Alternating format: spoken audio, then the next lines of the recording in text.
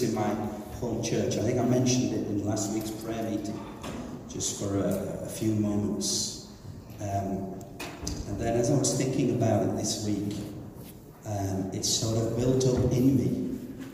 So it's sort of a teaching that's actually something that runs all the way through the Bible.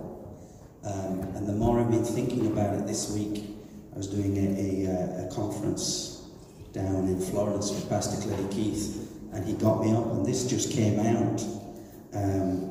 So I'm going to share it with you. Is that okay? Yeah. Yes.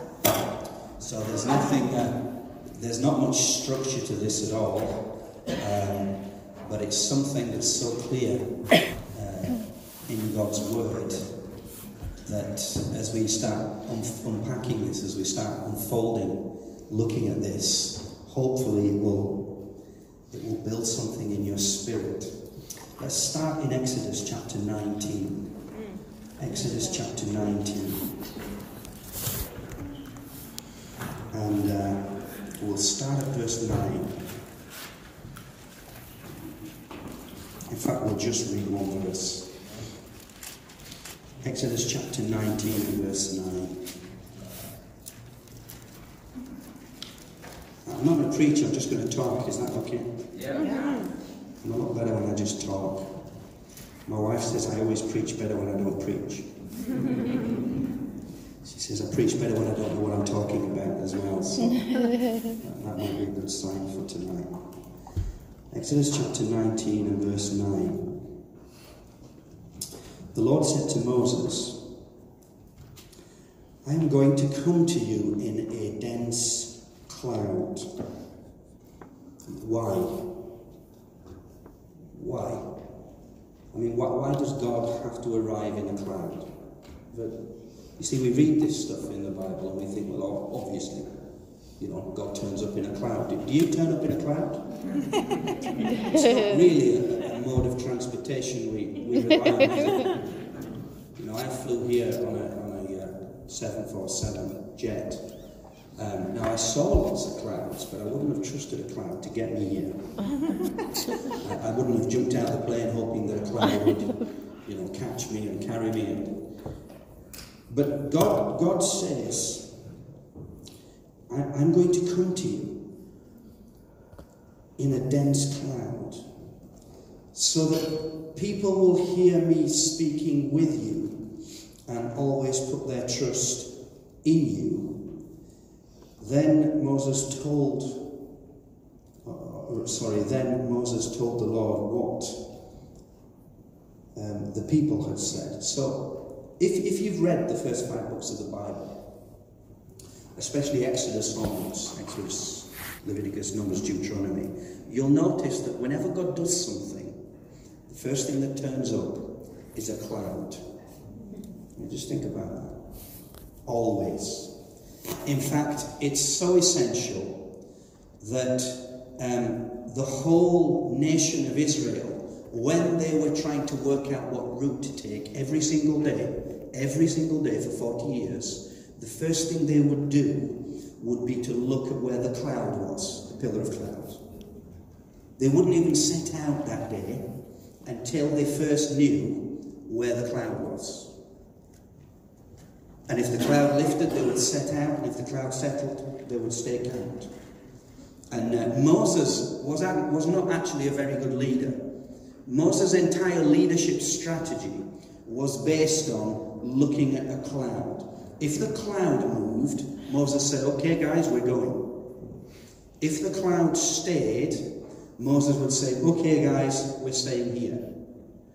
Moses would have been, if you wanted Moses to have a 5-year plan leadership strategy, he would have summed it up by saying, we get up in the morning and we look at the cloud, and whatever the cloud does, that's what we do. That's it. We follow the cloud. So when God says to Moses, and then he tells Moses to reveal this to the people, he actually says, I'm going to come in a cloud. The people are not going to see God. Right, let that sink in a moment. The people never saw God. They saw a cloud. In fact, even the glory of God was only ever seen in a cloud. They never saw the glory of God. They never saw the manifest glory of God, except that it was manifest in a cloud. So we should start to see that the cloud is pretty essential. It's pretty important for us to understand how God wants to reveal himself. Okay? So this is what happens in Exodus at the beginning of their journey. Let's just jump ahead. Jump to Exodus chapter 24. Exodus chapter 24. And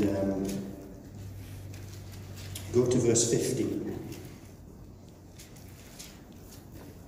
Exodus chapter 24, verse 15. So when Moses went up on the mountain, the cloud covered it. So it's a big cloud. It covers the mountain. And the glory of the Lord settled on Mount Sinai. For 6 days, the cloud covered the mountain.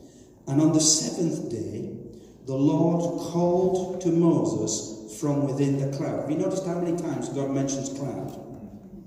More than any other now. He's talking about something that's essential. When God keeps mentioning the same thing, that's the central focus of what he wants us to look at. So he's saying, the cloud's are going to come down.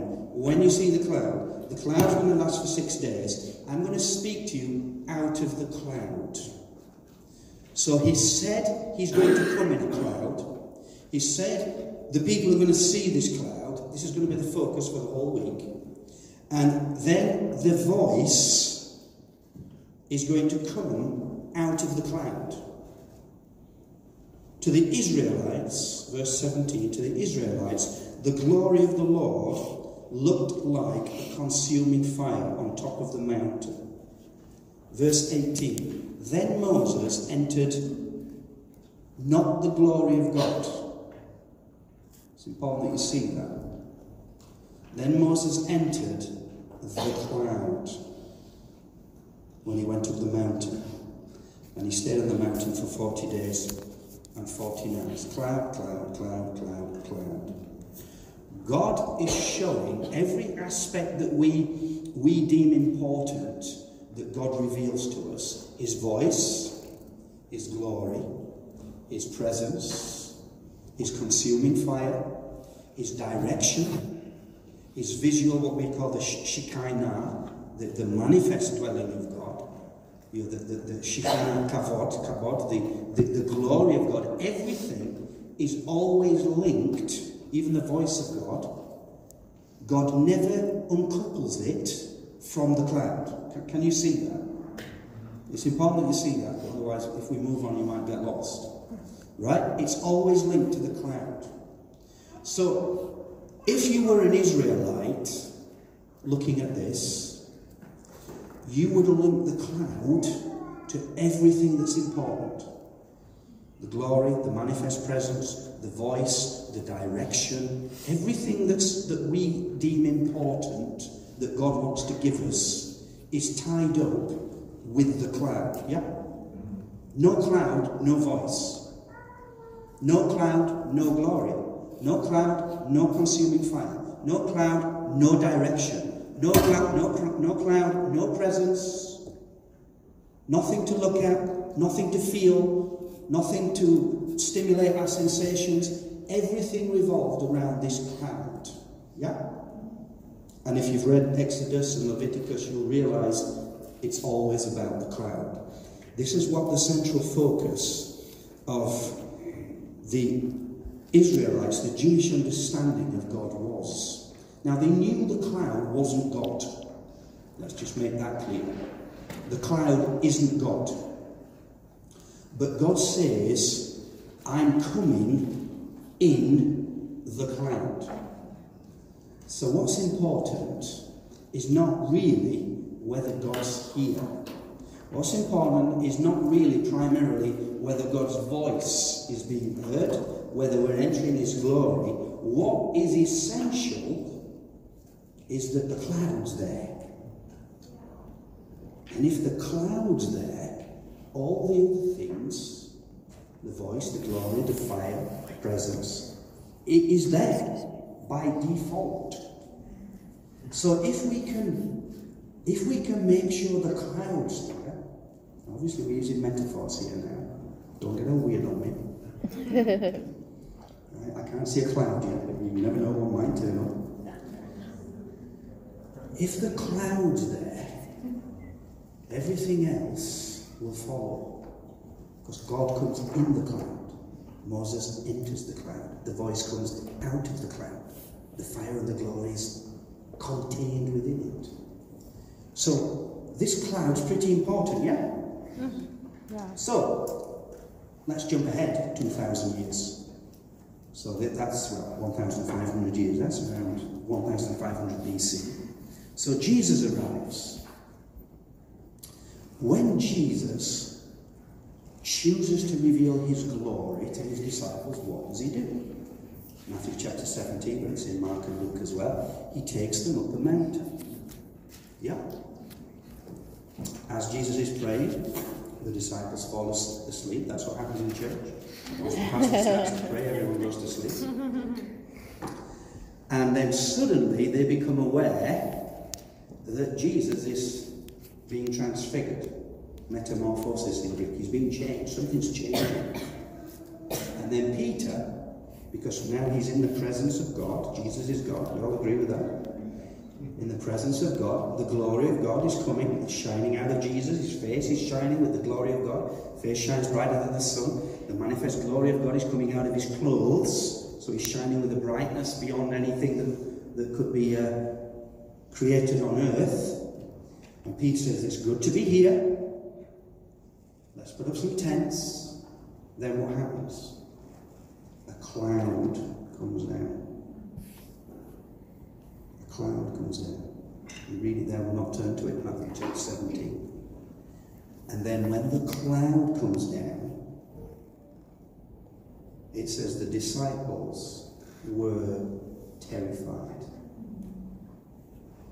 And then it says, out of the cloud, a voice speaks.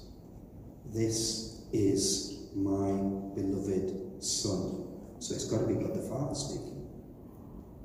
Listen to him. And they entered the cloud. Now, were they already in God's presence? Yes, they were with Jesus. Were they already experiencing the glory of God? Yes, the glory of God was coming out of the face of Jesus and shining through his clothes. Had they already heard God's voice? Yes, they were listening to Jesus. They heard him praying. But when they entered the cloud, it changed everything. They were terrified. They fell on the ground. They didn't even know what to look at.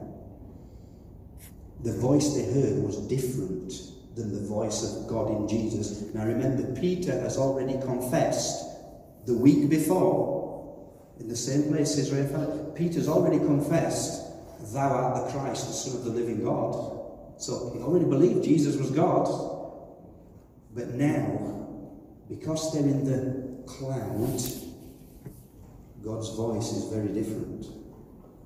It creates a fear.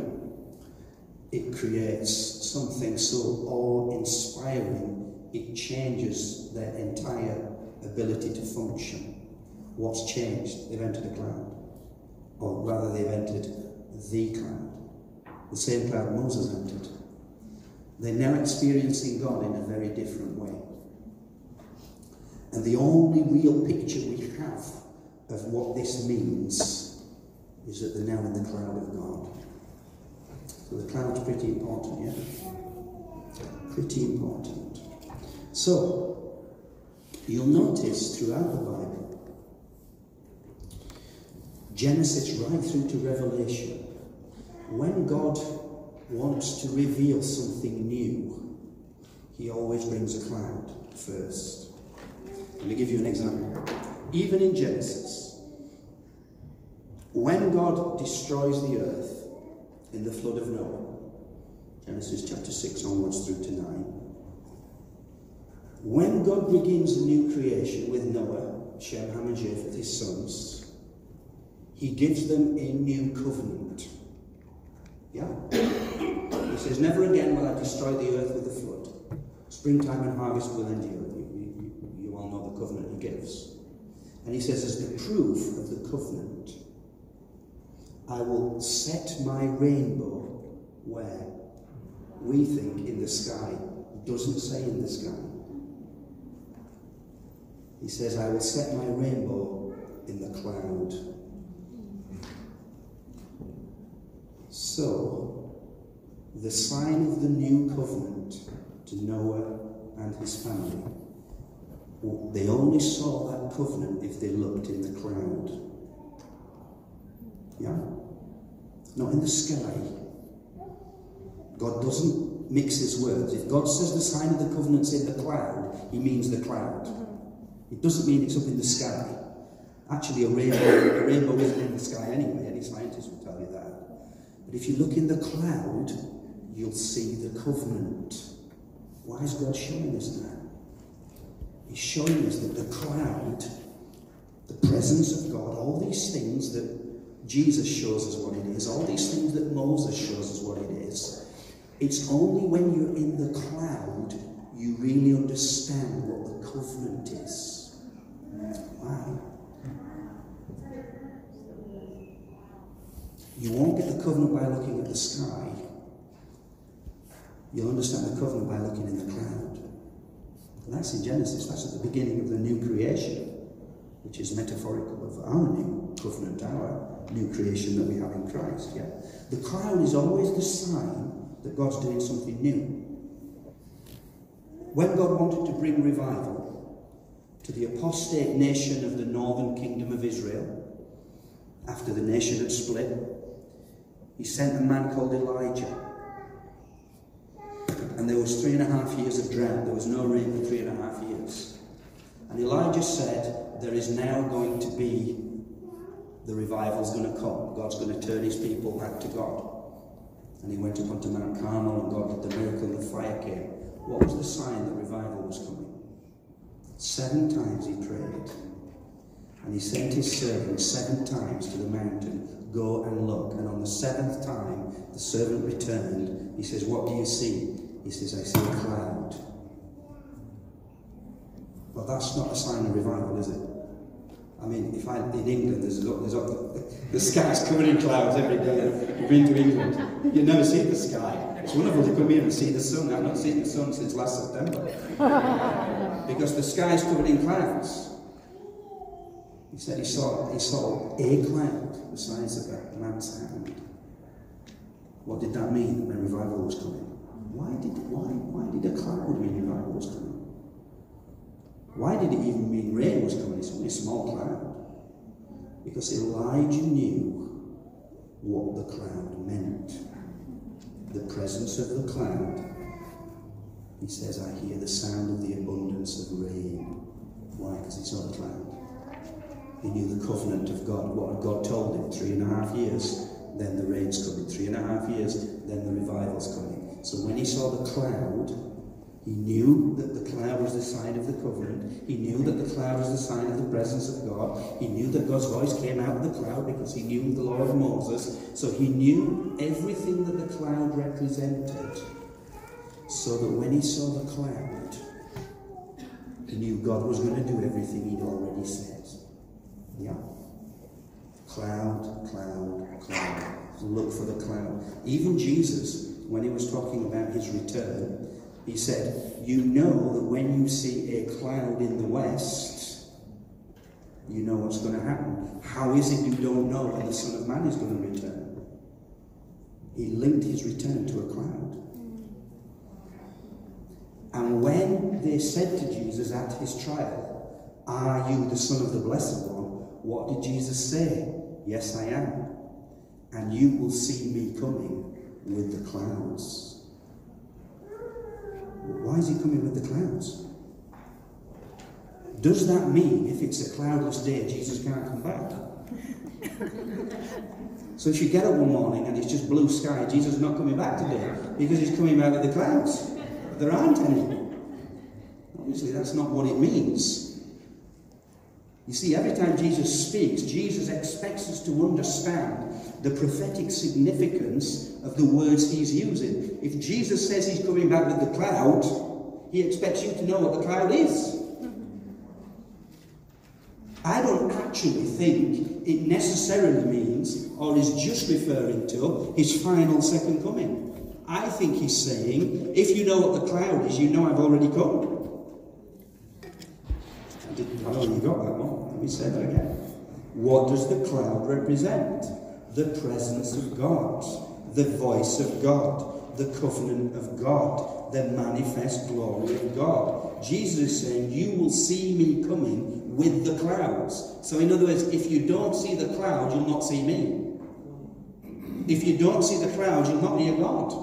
If you don't see the cloud, you'll not understand the covenant. You'll not see the glory. You'll not have the presence. You'll not have everything the cloud represents. So the cloud is important. Yeah. The cloud is very important. He always describes the cloud. In fact, if you read the book of Revelation, you'll know that when John has a vision of the Lord Jesus, he's actually sat on a cloud. Why? Doesn't he come in a spaceship? I've heard some people have all kinds of weird theories about how Jesus returns. Well, he comes with a cloud. He actually sat on a cloud in Revelation 15 onwards, 14 and 15 onwards. Why? Because what the cloud represents. Okay? So, having understood a bit of this, let's go to Exodus chapter... No, let's go to Ezekiel chapter 8.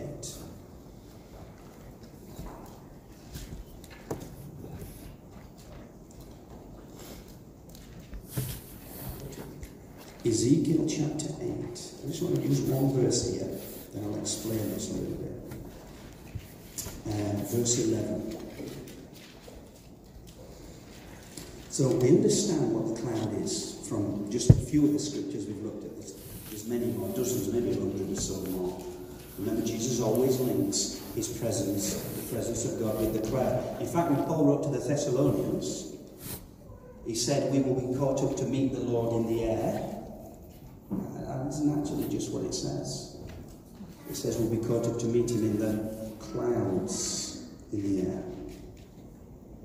So the cloud is a manifestation of everything that God wants us to reveal. Now, in Ezekiel chapter 8, verse 11, Ezekiel has a vision of the priests, the elders, in the temple. I'll just read this one verse, verse 11. So he's seeing the leaders of Israel in the temple. In front of them stood 70 elders of the house of Israel. Jazaniah son of Shaphat was standing among them. Each had a censer in his hand, and a fragrant cloud of incense was rising. What the priests in the tabernacle were supposed to do, the duty of a priest in the temple, was to create a cloud. Did you know that? Did you know that? The role of a priest, he was given incense to burn. And as he burned the incense, it would form a white cloud. And the more incense that was burned, the bigger the white cloud got in the temple and in the tabernacle. You see, here's what I want us to really focus on tonight. When we talk about a cloud, we tend to think of a cloud as something up there that is distant, that we can see from afar, and occasionally, if we get in an aeroplane or we fly, we might get close to them. But generally speaking, clouds are something we don't enter. Yeah? Clouds are something we observe from afar. But that isn't what an Old Testament priest would have thought. Because according to the Levitical priesthood code, from Exodus right through to Deuteronomy, and it's mentioned throughout the Old Testament, a priest was given incense to burn. And when he burned the incense, it would create a white cloud. Now, can you see where we're going now? The cloud was something a priest created.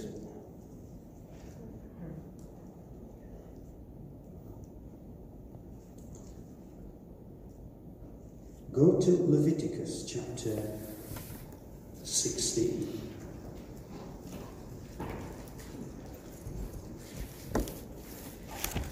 Leviticus chapter 16.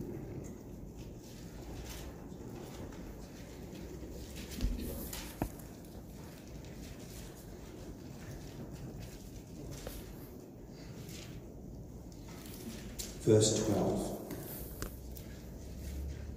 So these are the instructions of how a priest is to function in God's temple or tabernacle.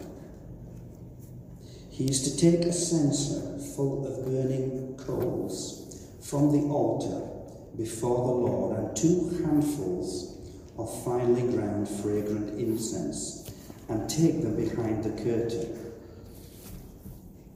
He is to put the incense on the fire before the Lord, and the smoke of the incense will conceal the atonement cover above the testimony or the covenant, Ark of the Covenant, so that he will not die.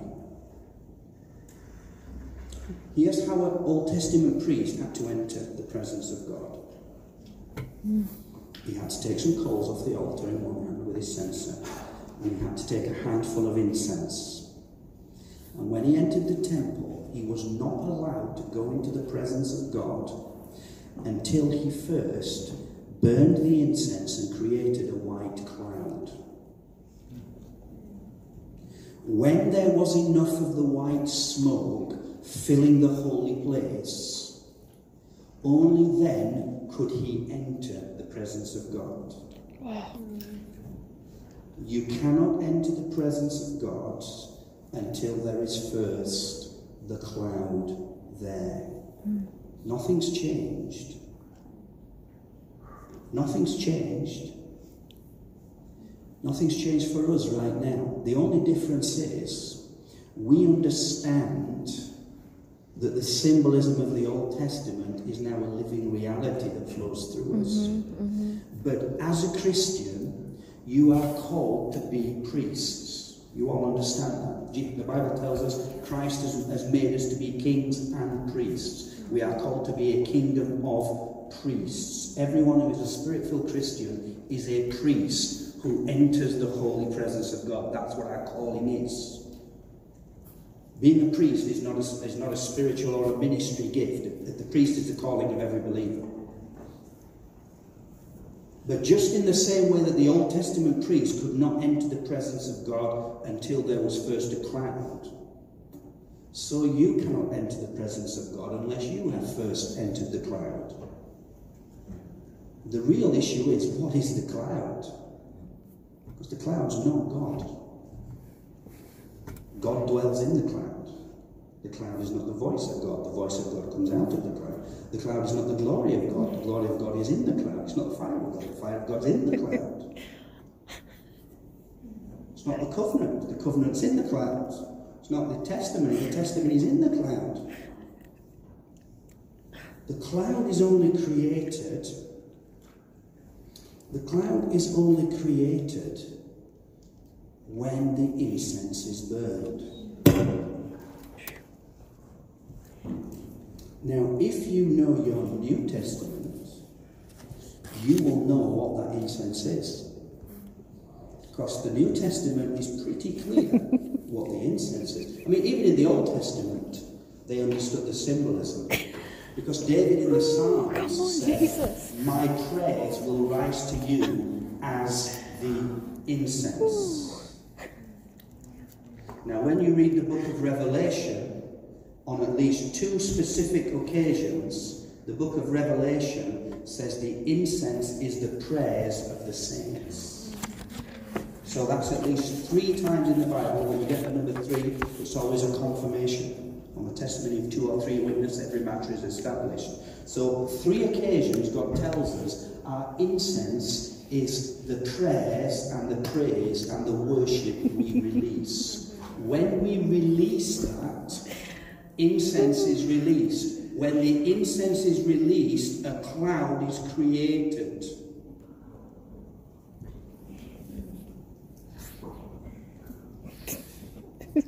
is there a cloud here?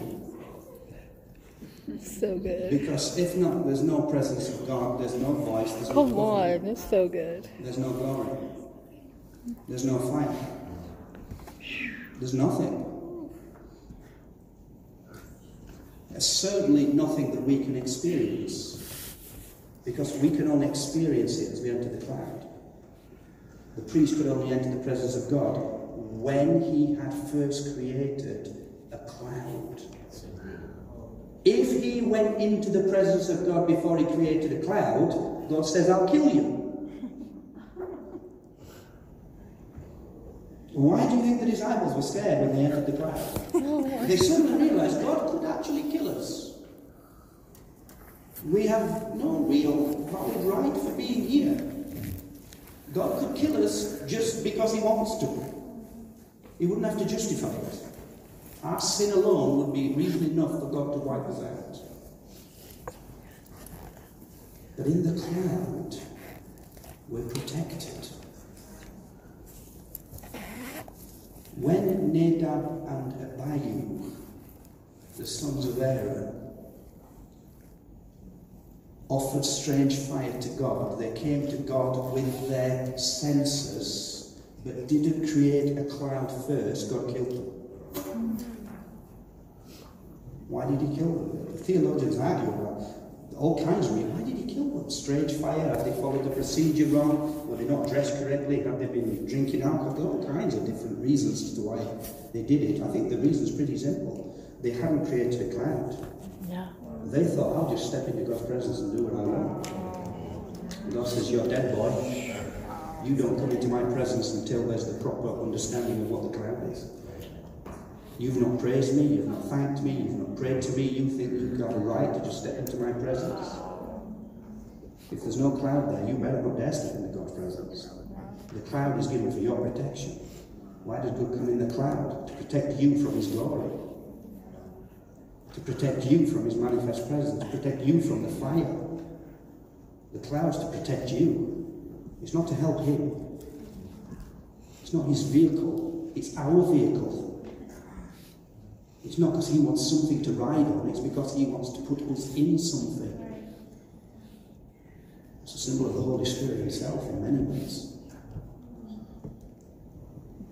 So the cloud would be created, and as the priest walked into the Holy of Holies, the Kodesh of Kodeshim, he would just be aware of a cloud covering it. It would be full of white smoke. But he would know that God was there. And God said, between the ark of the cherubim, on the ark of the testimony, the covenant, when the cloud's there I will speak to you. There you will hear my voice. There sins will be forgiven. There you will make atonement. Where? In the cloud. Day of atonement. The priest couldn't even see what he was doing. The priest couldn't see anything. All the priest knew he was in a cloud. So, we've got this cloud. So, when they set up the tabernacle, now the same pattern is described 500 years later when Solomon built the temple. You find exactly the same pattern. When the priest went in and burnt the incense and the cloud was created, the same thing that happened in Leviticus is the same thing that happened in the first book of Kings when the priests under Solomon did it. Because the incense was released in the correct way, it says the cloud filled the whole temple, so that the priests were unable to perform their duties, both occasions. Just in the same way the disciples were unable to do anything on the Mount of Transfiguration. Now, it's very strange, I find this quite humorous, that God spends 5 books explaining what the duties of priests are. Even down to what clothing they're to wear and what oils to be put on them and what bloods to be sprinkled and is to be on their thumbs and their toes and their ears, and they've got to get dressed in a certain way and have the certain sacrifices, and you've read it all there in the Torah. God describes all this, and then when God turns up they can't do anything. He spent 2 years training them, and then when God turned up they couldn't do a thing. They just laid on the floor. You see, when you're truly dwelling in the cloud, you realise actually it's God who does everything. We're just the recipients of everything that God gives us in the cloud. Is there a cloud here? Is there a cloud here? Jesus was always, even when he was ascended up into heaven, his disciples were looking at him intently, and then it says they could see him no longer because he was hidden by a cloud. So where was Jesus? The last time the disciples saw Jesus, he was in a cloud. So this cloud is not something up there that we hope will come down to us. It's actually something that a priest creates through the burning of incense. Yeah. So if we're priests, and if the incense is our prayers and our praise and that what we release, if when we release that it creates a cloud, then we can have a cloud here now.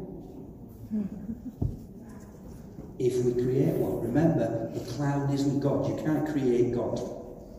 You can't say, I'm going to create God here. No, you can't. He's already here and he'll turn up if he wants. No, we can't do that. You can't create the Holy Spirit. You can't make him turn up. But what we can do is create a cloud so that the requirements are fulfilled so that we can encounter God. And how that's created is through the burning of incense. So, what is the incense? That's a pretty important question. Shall we look at what the incense is then? Yeah. Okay, let's look at the incense. Let's look at the incense. Exodus chapter 30.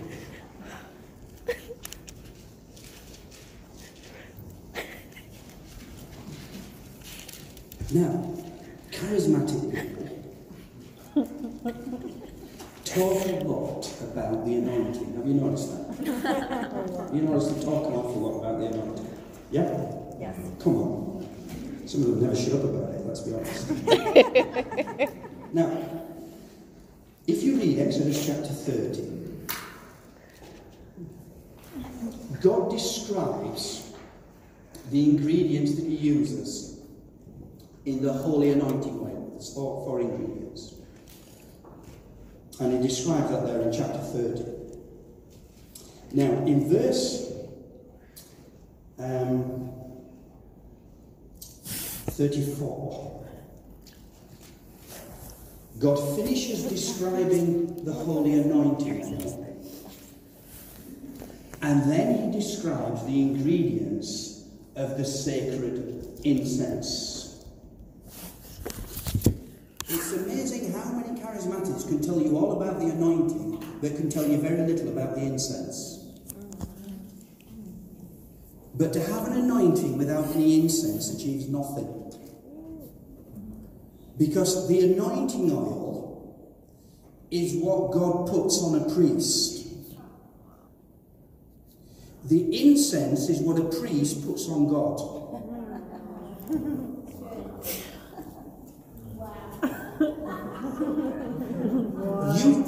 You don't anoint God. Have you figured that out? He doesn't need anointing. He's God. He is the anointing. The Holy Spirit is the anointing. You have all received an anointing from the Holy One. The Holy Spirit who was given abideth on you. You've received an anointing if you've received the Holy Spirit. The oil is always a symbol of the Holy Spirit. Every priest could not function as a priest until first the holy anointing oil had been put on them. Prophets, priests, kings all had oil poured on them. We're all prophets, priests and kings. There's only two people who are prophets, priests and kings. Jesus Christ and his bride, his church. So you have the anointing oil. So I have an anointing. Well, whoopie-doo for you. We've all got one. You see, we'll talk about it, so it makes it special.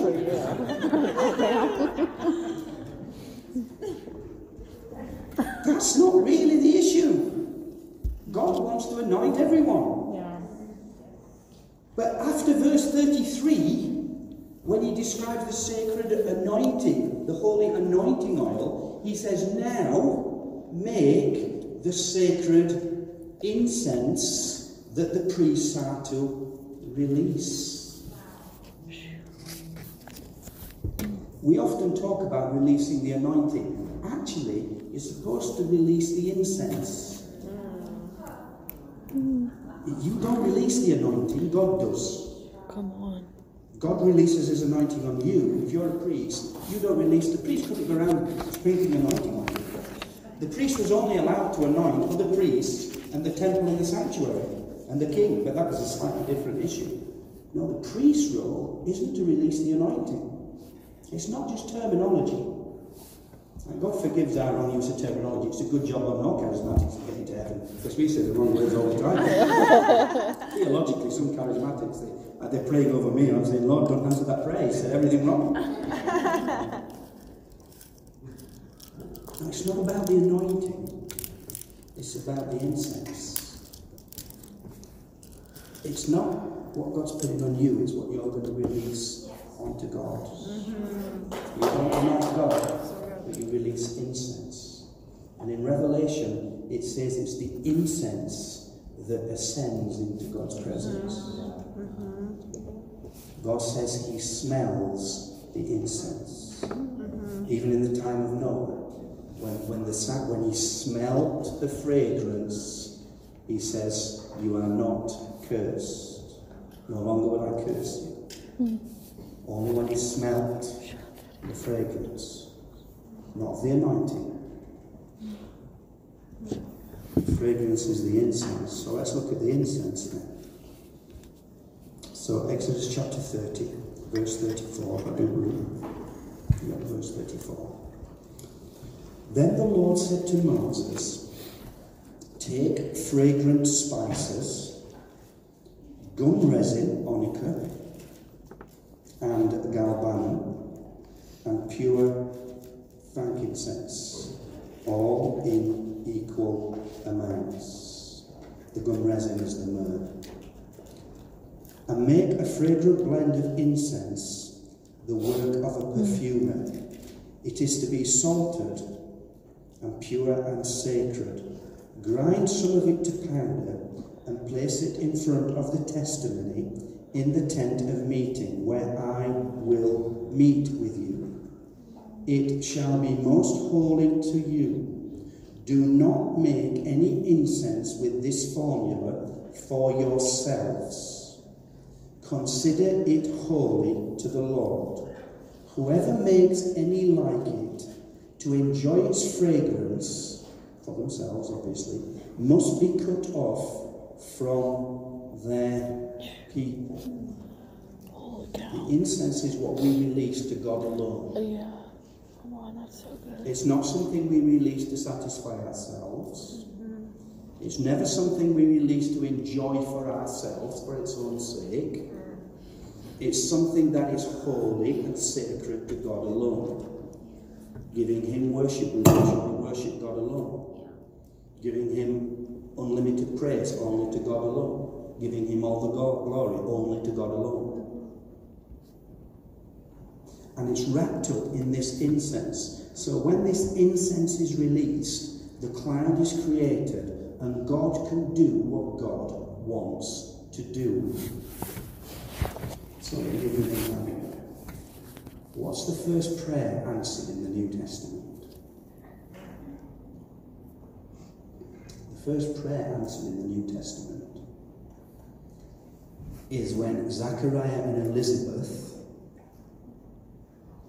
are told their prayer would be answered and Elizabeth would bear a son who would be John the Baptist. Yeah? How was that prayer answered?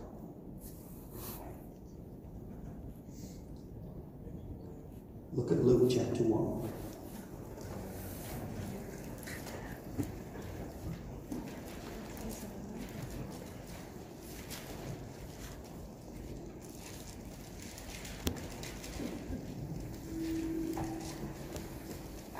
Luke chapter 1 verse 8. First prayer answered. So this is New Testament, this is not Old Testament. When Zachariah's division was on duty and he was serving as priest before God, he was chosen by lot, according to the custom of the priesthood, to go into the temple of the Lord and to burn incense. And when the time for the burning of incense came, all the assembled worshippers were praying outside. Then an angel of the Lord appeared to him, standing at the right side of the altar of incense. When Zacharias saw him, he was startled and gripped with fear. But the angel of the Lord said to him, "Do not be afraid, Zachariah, your prayer has been heard." He hadn't prayed, he just burned incense.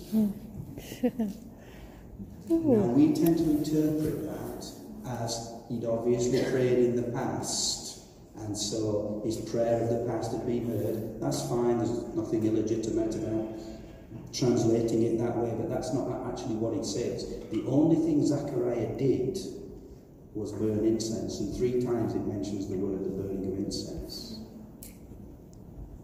His prayer was heard when he created a cloud.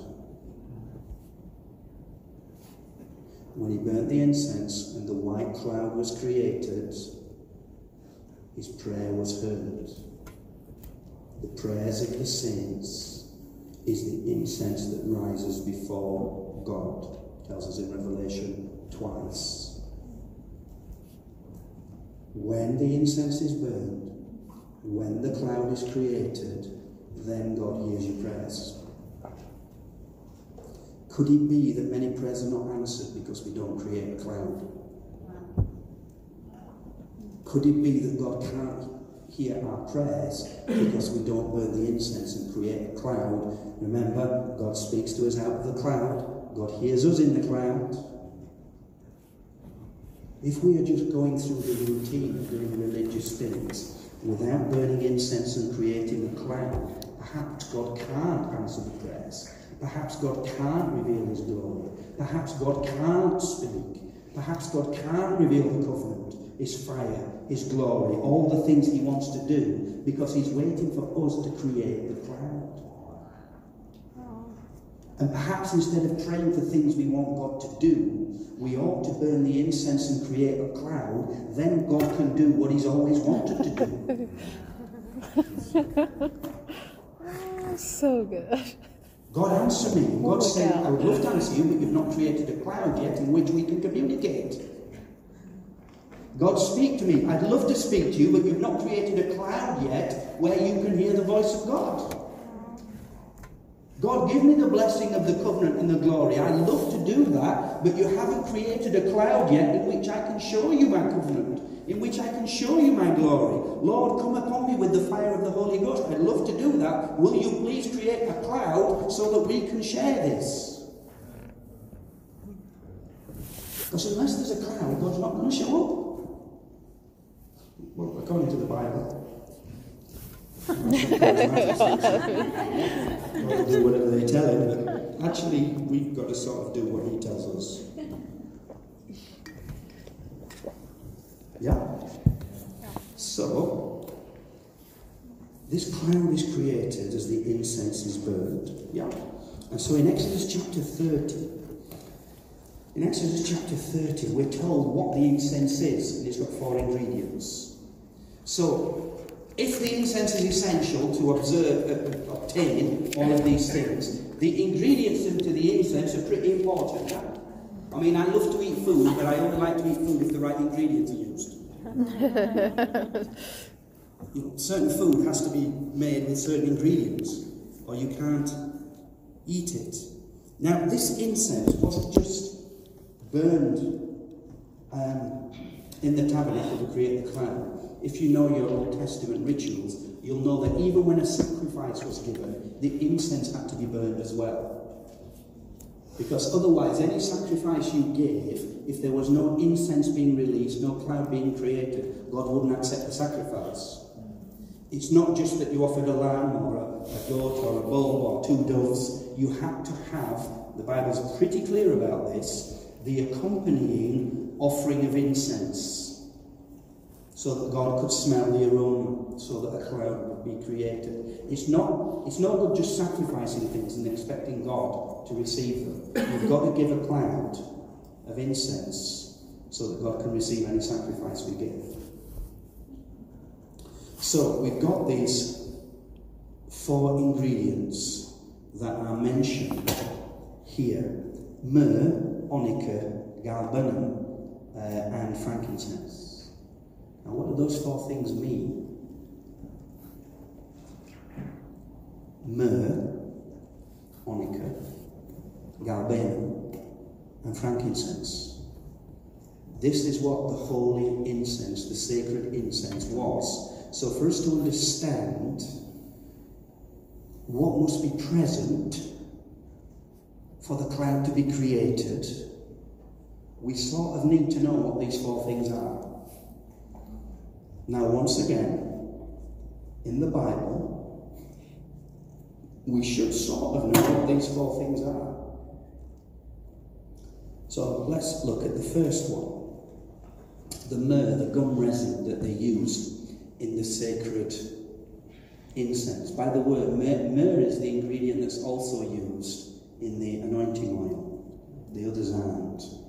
So myrrh is pretty essential for something to belong to God, to be accepted by God. Now, even just from your New Testament, you should have picked up on that. When Jesus was born, what was he given? Myrrh. Yeah? When he was on the cross, what did they give him to drink? Wine mixed with myrrh. When they put him in the tomb, what did they put in the tomb of embalming with him? Myrrh. At every stage of Jesus' life, myrrh was present. At his birth, at his death, at his resurrection. When you read the Psalms, when you read the Song of Solomon's, you will find that myrrh is an essential element, not only of the beloved bridegroom, but even the bride. Her hands drip with myrrh. My beloved smells of myrrh. What is myrrh? There's no debate about this. Myrrh is a very clear ingredient that was used when someone had died. In fact, that's primarily what it was. That's almost exclusively what it was used for. The Egyptians used it in embalming. When someone died, they would cover their body in myrrh. That's why myrrh was put in the tomb. They wrapped his body with the myrrh, because myrrh was associated with death. When someone had died, myrrh covered up the stench of death. It's in the anointing. It's in every aspect, the important aspects of the life of Christ. It's in...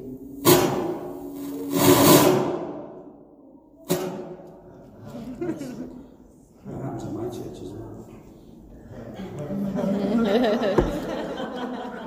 It's the cloud interfering with the sound system. So what is myrrh? Myrrh means you've died.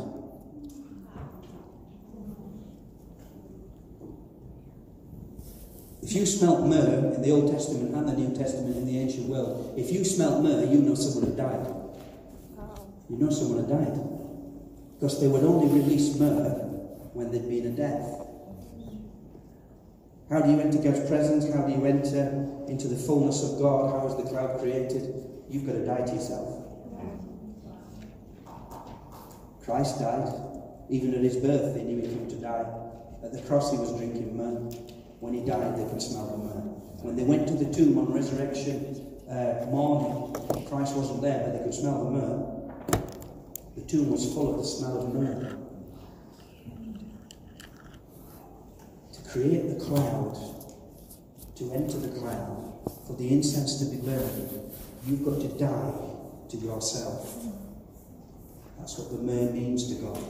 When God smells the myrrh, he knows you've died to yourself. No man can be my disciple unless he takes up his cross, dies to himself, and follows me, Jesus. That was the start.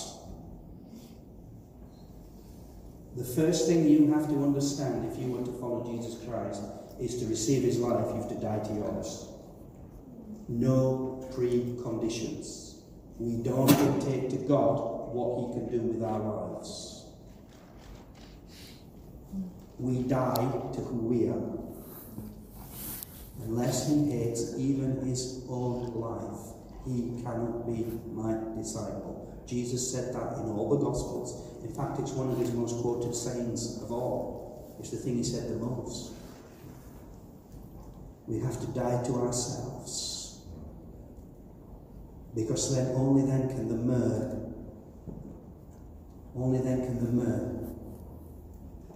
make us acceptable to God.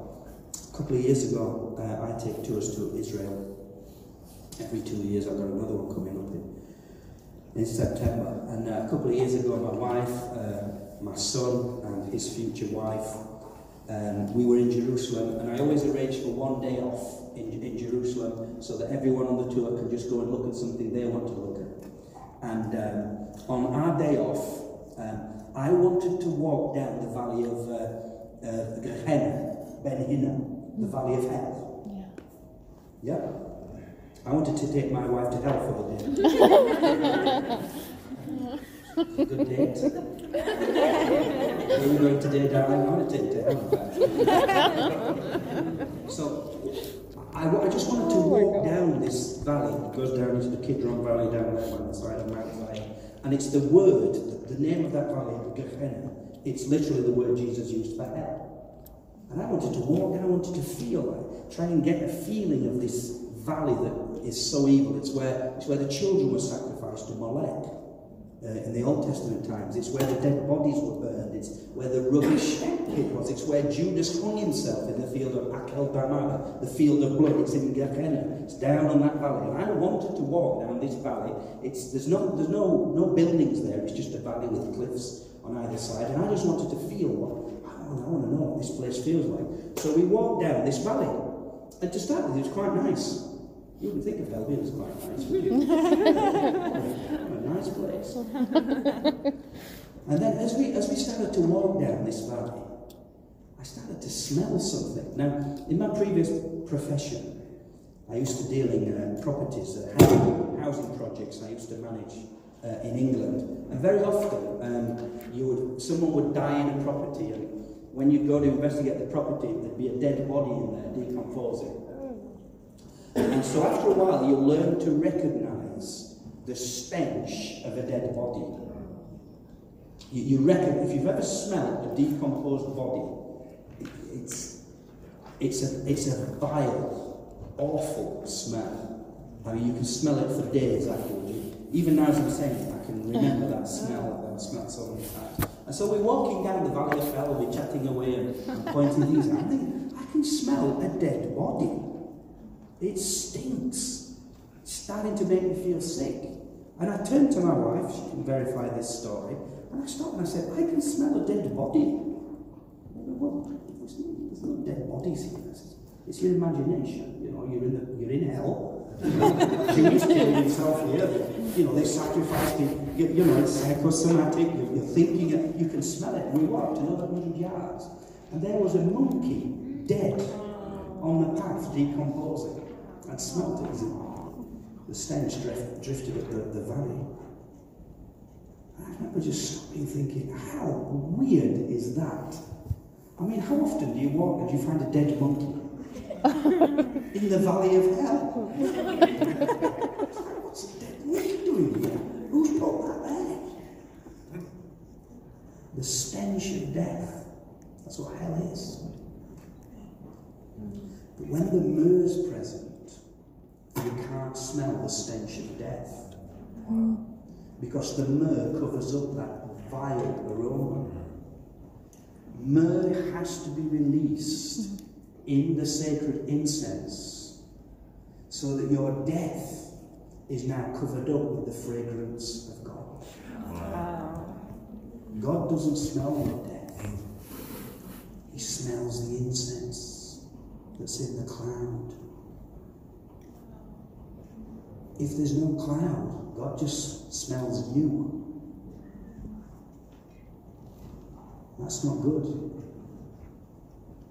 The Bible tells us we carry around within our bodies the aroma of Christ. Mm-hmm. Yeah. To those who are perishing, it is the stench of death. But the aroma of Christ is the incense in the cloud. So myrrh is essential. When the incense, this resin, was there, in that incense, creating that cloud, God will accept that which is there, that which is dead to self and is now full of the aroma of Christ. God smells his son. That's why when Jacob wanted to receive the blessing, when he went into Isaac, he put on the garments that the oldest son had worn. And when Isaac put the blessing on Jacob, it said he smelled the aroma that was on Jacob. Yeah.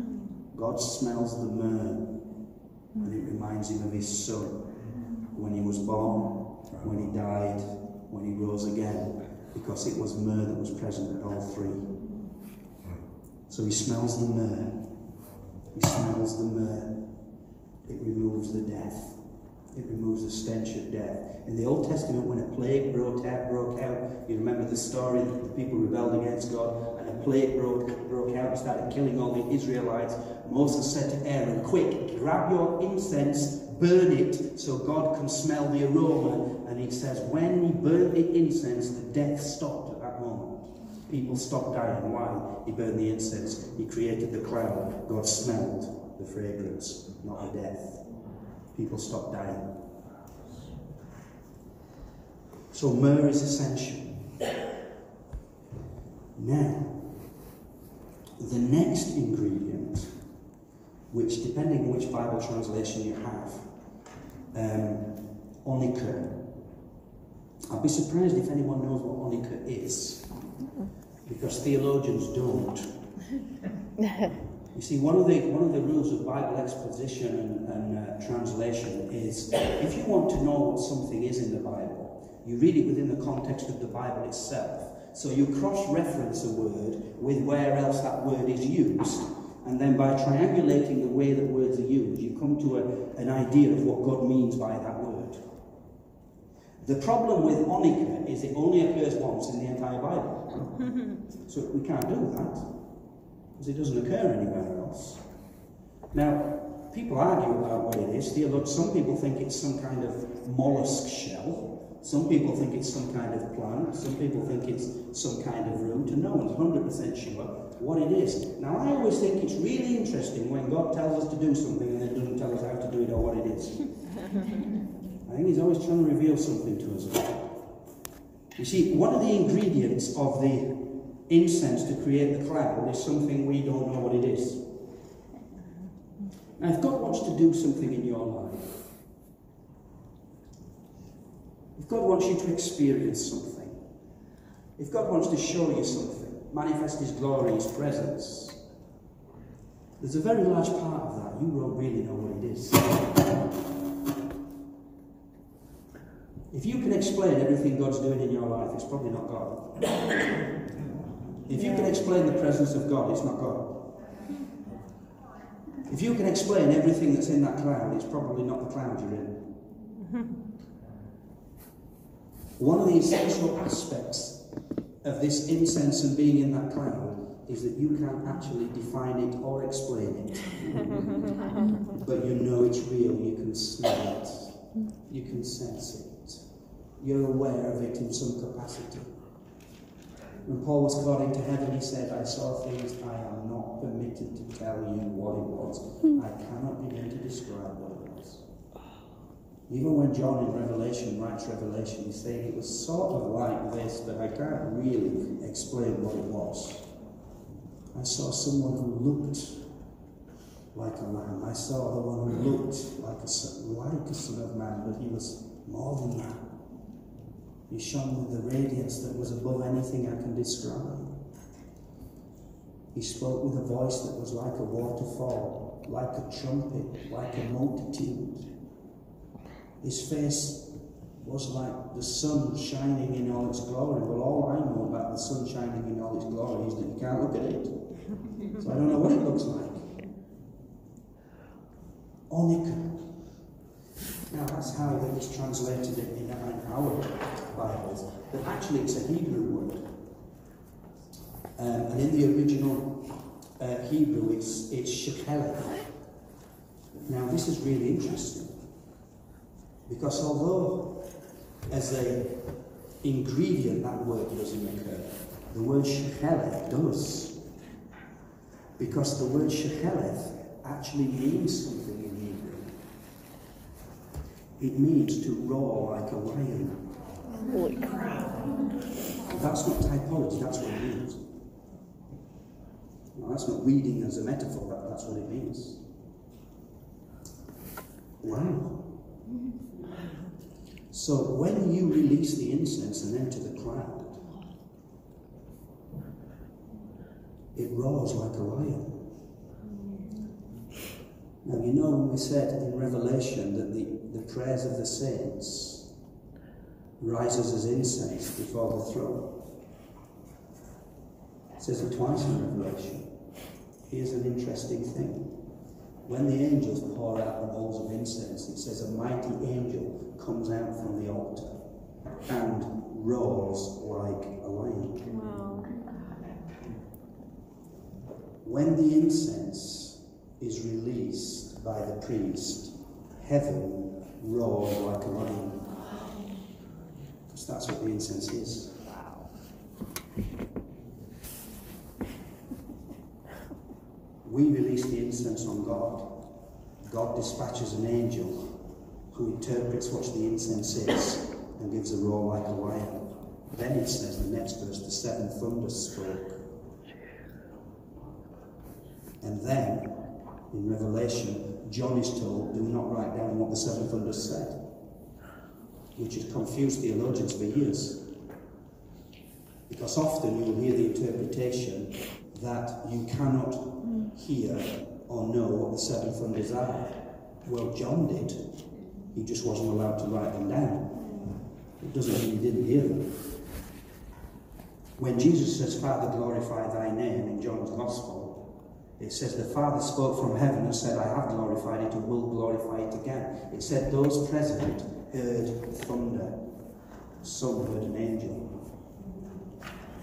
So when God speaks from heaven, on earth it sounds like thunder. Some people hear the voice of an angel. What's actually happened is Jesus released incense and heaven roared like a lion back, which sounded on earth like thunder.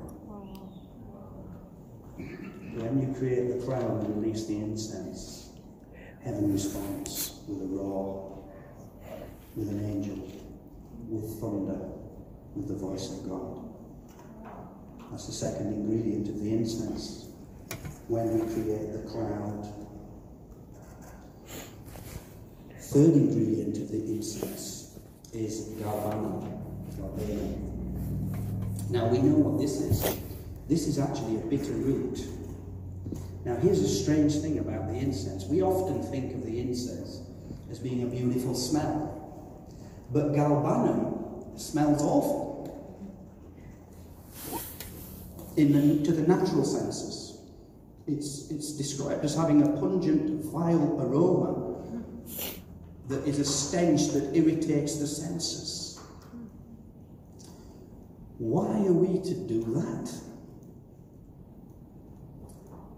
I find it really interesting that when anyone entered the presence of Jesus, not all the time, but often in the Bible, you'll find that when people insisted on entering the presence of Jesus in the New Testament, a lot of the time everyone present was really annoyed with them. Have you noticed that? You remember blind Bartimaeus? When he heard Jesus was passing by, he shouted with a loud voice, Son of David, have mercy on me. So he's crying out to God to come into God's presence. And what did all his friends do? Did they help him? No. What did they say? Shut up. Be quiet. You are getting on our nerves. You are annoying us. We want church to be nice. We want to hear Jesus speaking in a soft, gentle voice and calming our nerves and giving us peace. You're releasing an annoying sound. In the natural. What did Jesus hear? Was Jesus annoyed? No, it says Jesus stopped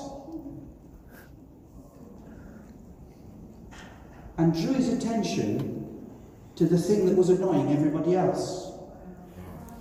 What? And said, come here. So the very thing he was releasing brought him into the presence of God, even though it was annoying everybody else. Now, that's not just a one-off illustration. That is the usual procedure. Remember the Syrophoenician woman, the Canaanite woman? She came to Jesus saying, Son of David, have mercy on me. And it says the disciples said to Jesus, send her away, she's getting on our nerves. She keeps calling out to God.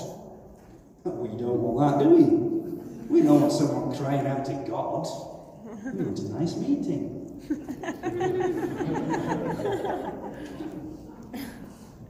And it says she persisted on releasing that annoying... Have you got a friend that never shuts up and you just wish to be quiet for a few minutes? We probably don't have them in the USA, we've got them in England. You just want to say, will you shut up? Stop it, just be quiet. What did Jesus do? He said, woman, you have great faith. Your daughter was healed from that moment. What was she doing? Releasing something that was annoying to the carnal senses, but pleasing to God. Over and over again, you'll find that pattern, that formula. Whether it's the guys who, insisted on getting their paralysed friend into the presence of God. We read that story. They climbed on the church roof and started smashing the roof in to get someone into the presence of God. Now, as a pastor, that's not going to make me happy. No, guys, please don't smash the church building to get to the presence of God. What did Jesus say? Great is your faith. Your sins are forgiven. You are healed.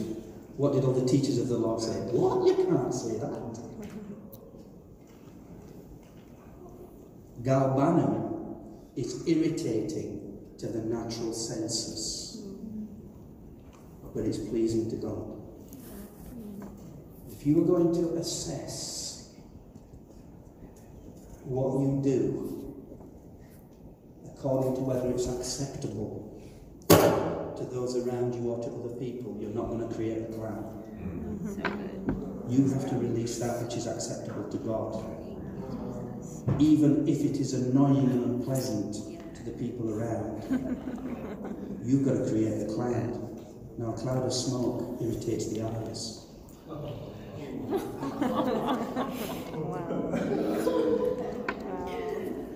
But unless you're in the cloud, no glory, no covenant, no voice, no fire, no presence. No incense being burned. We have to get through the flesh barriers that restrict us. And I want to call out to God, what do people think? Well, that's what God thinks. I don't want to create a nuisance. You never create a nuisance to Jesus calling out to him. You never create a nuisance for Jesus by burning the incense and creating a cloud. No. That's what he's told us to do. The final ingredient, the fourth ingredient, which is where we get the word incense from, it actually comes from the frankincense. Frankincense is a resin that comes from the bark of a tree, found in the desert. Again, present in the life of Jesus.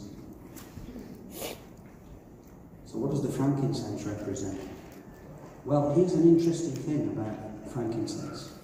Frankincense does not have a smell at all. It smells of nothing. Until you set it on fire. Wow. What?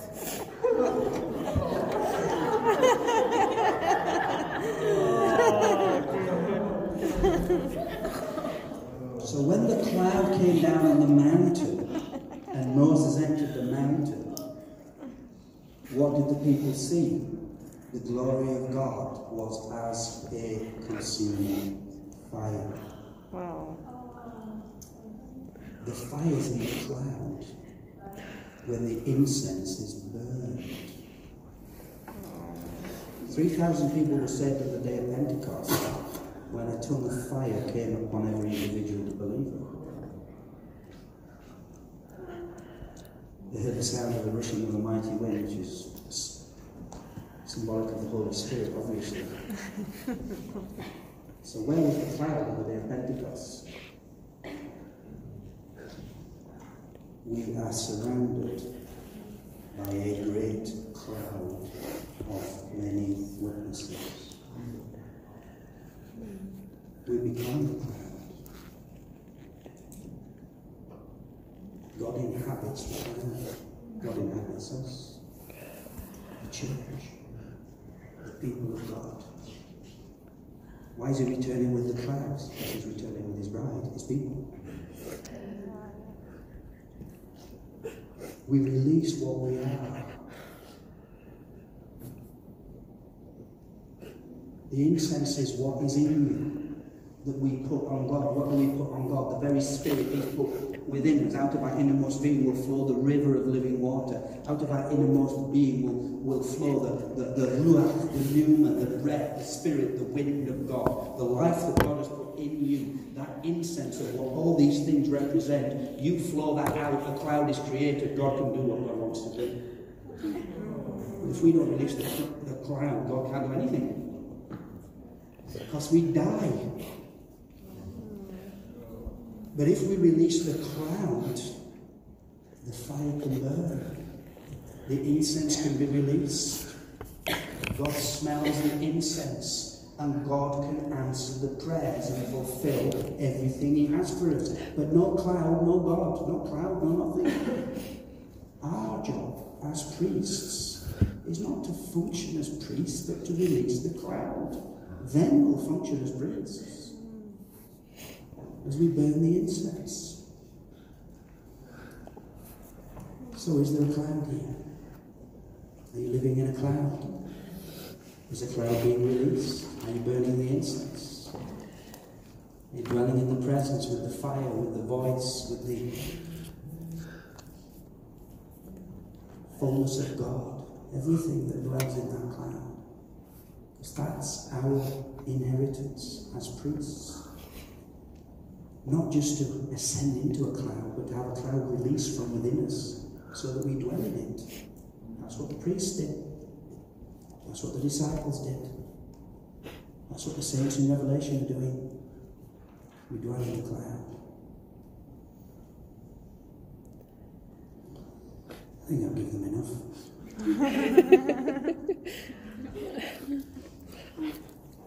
So when you read about the cloud in the Bible, remember that's you. You're supposed to be there. God gave us the privilege. He's anointed us to do it. It is what we release. Let's stand in the presence of God.